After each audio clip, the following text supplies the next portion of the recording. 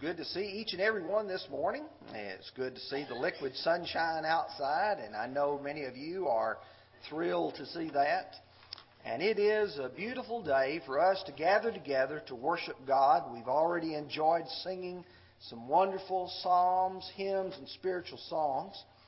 We've gone to God in prayer. We've remembered our Lord's death in the Lord's Supper, and we've given of our means, and now, as we continue in our worship to God, we want to take a portion of His Word and be able to try to understand what God wants us to be as people.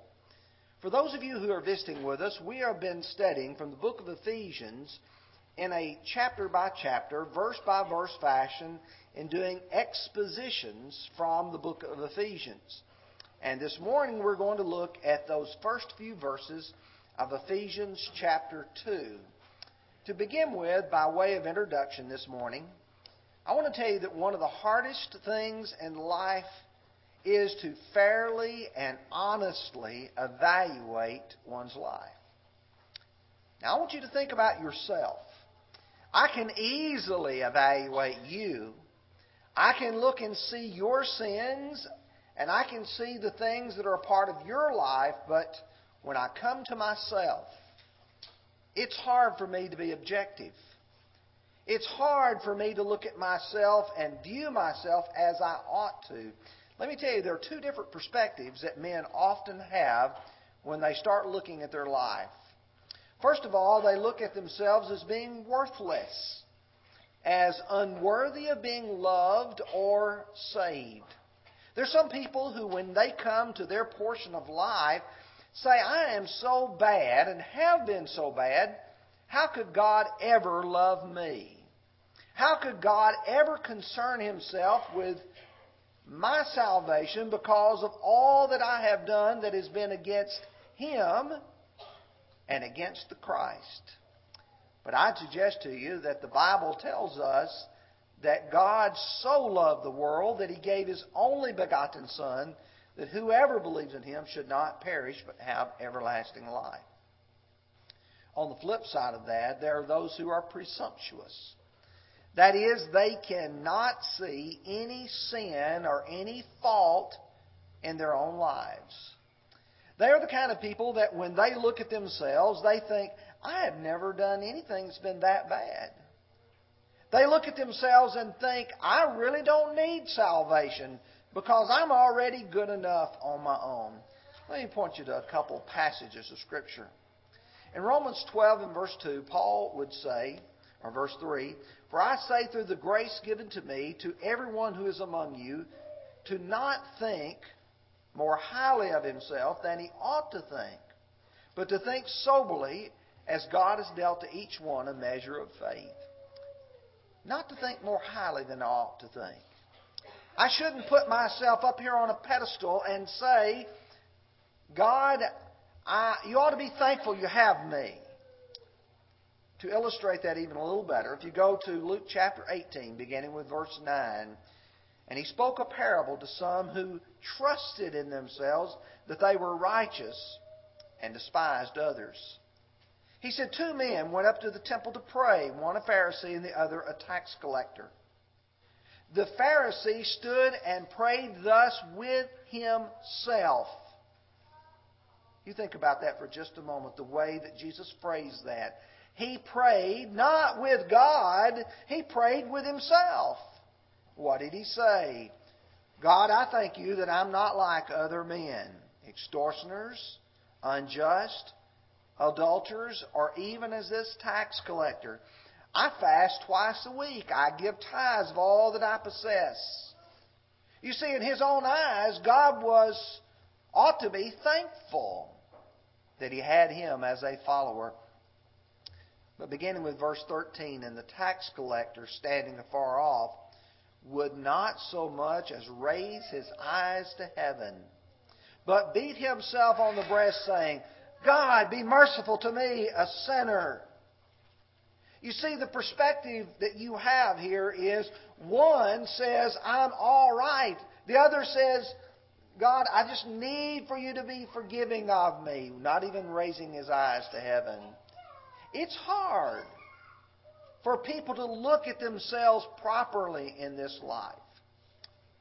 It's often hard to admit our powerlessness and completely rely on the mercy of God. Somewhere along the line we want to say, but God, you have to have me in this picture. No. That's what, if you will look at the end of chapter 1, just look back up in your Bibles to verse 19, where he talks about the great, mighty power of God. And then you'll notice as you get to the first part of chapter 2, his point is, man does not have the power to save himself. He tries to portray to us who we really are in this life. So our lesson this morning is only going to have 2 points. Dead, alive. Verses 1 through 3, dead. Verses 4 through 7, alive. And I will tell you before we begin that we'll spend the majority of our time on our first point about death. Most of the second point will be dovetailed into next Sunday morning's lesson on the grace of God. So let's look first of all at the idea of dead. Let's look again at verses 1 through 3. And you he made alive, who were dead in trespasses and sins, in which you once walked, according to the course of this world, according to the prince of the power of the air, the spirit that now works in the sons of disobedience, among whom we we all once conducted ourselves in the lust of the flesh, fulfilling the desires of the flesh and of the mind, and were by nature children of wrath, just as the others. You who were dead. If you'll notice, if you're looking in your Bibles, if you have a King James, American Standard, or New King James, the translators will always put their added words in italics. And if you'll notice, the words made alive are in italics. And that's because the translators thought that you might lose track of the point that is made all the way down in verse 5, that he made us alive. And so they inserted those words. But literally, the original text says, you who were dead. Think about that for a minute. Dead? How are they dead? Are they dead physically? Is somehow Paul preaching to dead people who are in the graves? No. In fact, they are dead spiritually. If you want to go to Matthew chapter 8 and look at verse 22, Jesus makes a statement that is a little bit puzzling unless you understand the context of it. And Jesus said to him, "Follow me and let the dead bury their own dead." You think about interpreting that one literally. Let dead people bury dead people? That just doesn't make sense at all. How can they do anything in this physical life? And when you go to the context, the verse that precedes it, there's a man who asked Jesus, rather than following him, "Can I go back and first bury my father?" And that's when Jesus says, "Let the dead bury the dead." He's talking about let the spiritually dead bury the physically dead. I've got a greater calling for you. In Revelation 3 and verse 1, when he writes to the church at Sardis, he says, "These things says he who has the 7 spirits of God and the 7 stars. I know your works and that you have a name that you are alive, but you are dead." They're not dead physically, they're dead spiritually. So what does it mean when he says, "And you who were dead"? He's talking about people who are dead spiritually. Well, my first question that I always would ask is, what killed the soul? If I'm walking along and I'm walking down a sidewalk and all of a sudden I come upon a person who's lying there upon the ground and I reach down to see if they're breathing and they're not breathing, and then you put your finger on their carotid artery over here, the artery, and you feel and see if they're alive, and there's no pulse. And you ask the question, why are they dead? Did they die of some immediate disease, or did they die of unnatural causes? Did someone kill them? If there is a dead spiritually person, what killed them? Paul says, in trespasses and sins. That's what kills the soul. Notice with me James chapter 1, verse 15. Then when desire is conceived, it gives birth to sin. And sin, when it is full grown, brings forth death. Sin will kill your soul. In 1 Timothy 5 and verse 6, he's talking about widows. He's talking about younger widows who, if they do not marry, might get involved in sinful behavior, and said, but she who lives in pleasure is dead while she lives. People in this life who are pursuing pleasure, pursuing whatever the world has to offer to them, are spiritually dead. Now let's keep following what Paul is saying. He says, in which you once walked. They had walked in trespasses and sins.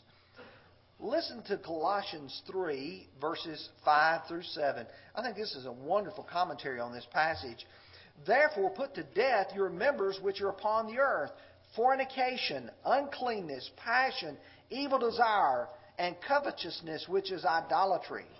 Because upon these things the wrath of God is coming upon the sons of disobedience, in which you yourselves once walked when you lived in them.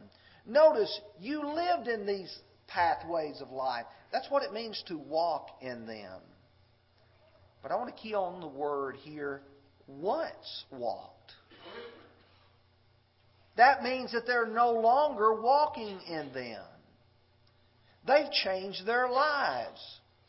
When Paul had written the Corinthians, he said to them in 1 Corinthians chapter 6 and verse 11, and such were some of you, but you were washed, you were sanctified, you were justified in the name of our Lord Jesus and by the Spirit of our God. Thankfully, in this audience here, there were people who were once dead, but now they're alive because they're no longer walking according to the ways of this world. And then he goes on to say that now works in the sons of disobedience. There are still people who are walking in that pathway, and this same Spirit is working in them.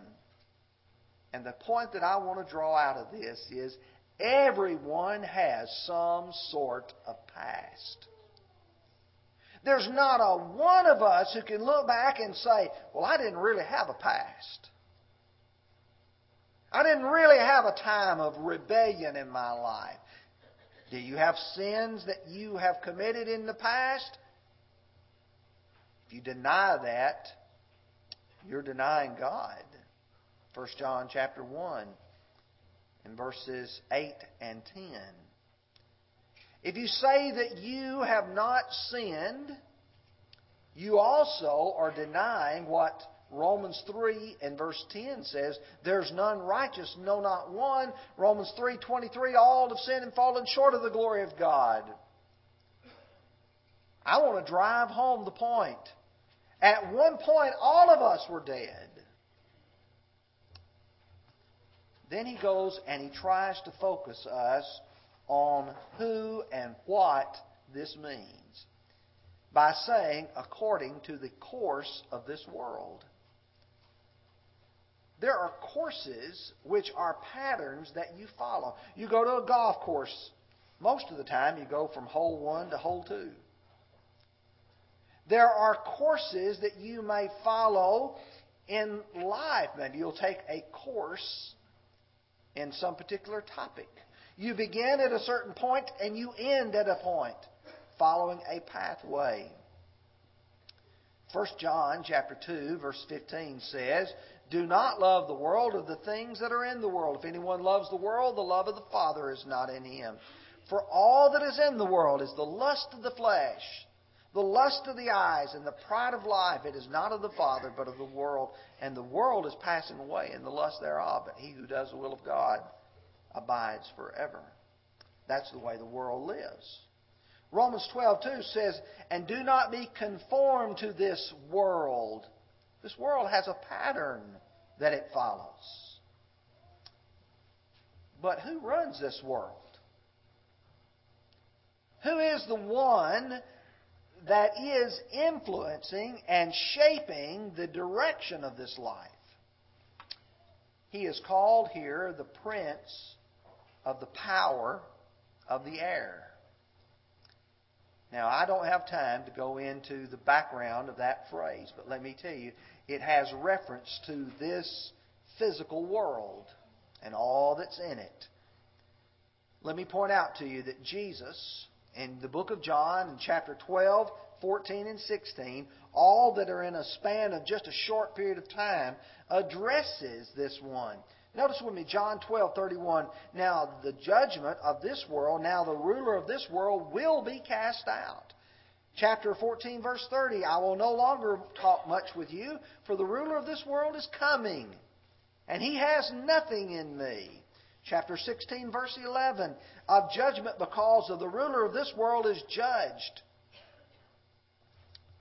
In 2 Corinthians 4 and verse 4, he is said to be the God of this age, who has blinded the minds of those who do not believe.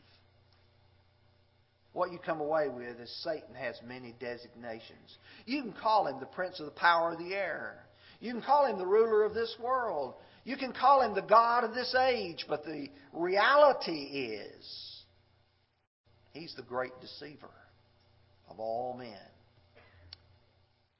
And then he goes on to say, "Among whom also we once conducted ourselves."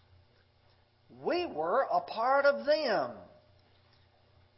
Something that I have observed from reading the book of Ephesians this time through that I guess I had never noticed. And that's how often Paul uses the term we and you and them. And when he does, he's very careful to draw lines of distinction. Do you know something this morning? Everyone here is either in the Lord's church or he's not in the Lord's church.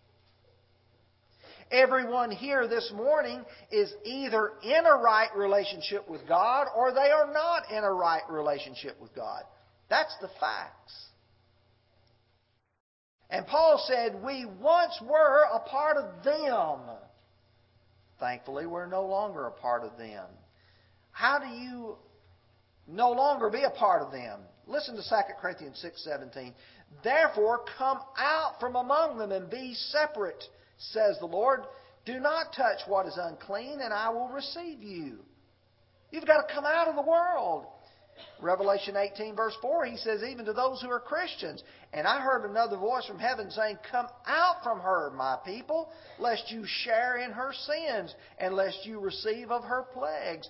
God is saying to us, the world lives over here. You don't live over there. You go over here and live with good people, righteous people, holy people. Well, what are they doing? The them. He said they are fulfilling the desires of the flesh and of the mind. Ponder that for just a thought in your minds. Desires of the flesh, physical things that you do, and desires of the mind. Sometimes people say, "Well, I want you to know I have never committed fornication. I have never committed adultery on my wife or on my husband." But do you know the Bible, Jesus made it clear that if man lusts after a woman in his heart, that he's already committed adultery with her in his heart. There can be sins of the mind just like there are sins of the flesh. And there are physical sins versus spiritual or mental sins. In 2 Corinthians 7 and verse 1, Paul says, "Therefore, having these promises, beloved, let us cleanse ourselves from all filthiness of the flesh and spirit, perfecting holiness in the fear of God." Romans 7 verse 5, to me, this is one of the passages that really needs to be stressed.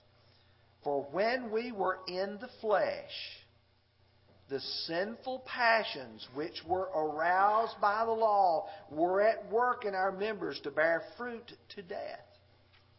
Paul's saying when we were in the flesh, those sinful passions were stirred up. They were aroused in us, he said, but that led to death. So chapter 13 and verse 14 of that same book says, "But put on the Lord Jesus Christ and make no provision for the flesh to fulfill its lust." When you put the Lord on in baptism, when you become a Christian, you quit making opportunities for that. And then finally, of this passage, "We're by nature children of wrath." If you've been reading ahead and studying along, this passage may have puzzled you just a little bit. Especially if you have friends who are part of denominational churches that believe in Calvinism, because this is the darling passage of the Calvinist. They'll look at that passage and they'll say, "See, it says, by nature, children of wrath." And they'll key on that word nature. And I'll tell you, the word nature means one's disposition from birth, not acquired. I'm sure you've heard about the homosexual debate. Are they homosexuals by nature or by nurture? Were they born that way or did they learn it? The word here is the word of something that a person acquires in birth. And someone says, "So you mean the children of wrath are by nature that? The Calvinistic doctrine of total depravity, that you are born totally depraved with nothing good in you at all?" But I've got to ask the question. When a child is born, whom he's the child of? He's not a child of the devil. How do you get to be a child of the devil? Is it something that is chosen, like being a child of God? Let me illustrate it for you. Matthew 23 and verse 15. Jesus says to the scribes and Pharisees, "Woe to you, scribes and Pharisees, hypocrites! For you travel land and sea to win one proselyte. And when he is won, you make him twice as much a son of hell as yourselves." You see, you make him that. In John 8 and verse 44, Jesus said, "You are of your father the devil, and the desires of your father you want to do." It's when you choose the devil, and you see, when we're born in innocence. But at some point in time, we can start to determine right from wrong, and at that point, we choose who it is we want to follow. And the reality is, we choose the devil. And we choose sin. And we're dead, according to chapter 2, verse 1, because of our sins and our trespasses. Not because of what we inherited from someone else. One is born innocent but chooses to believe the lie of the devil. And these naturally are deserving of God's wrath. Chapter 2, verse 2, he talks about now works of the sons of disobedience. Chapter 5, verse 6, he says, "Because of these things, the wrath of God comes upon the sons of disobedience." Now, I know you're saying, how's he going to cover those last few verses?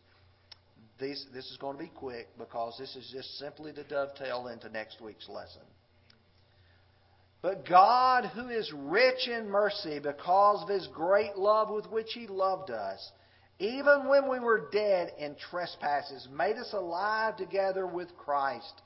By grace you have been saved, and raised us up together and made us sit together in heavenly places in Christ Jesus, that in the ages to come He might show the exceeding riches of His grace in His kindness toward us in Christ Jesus."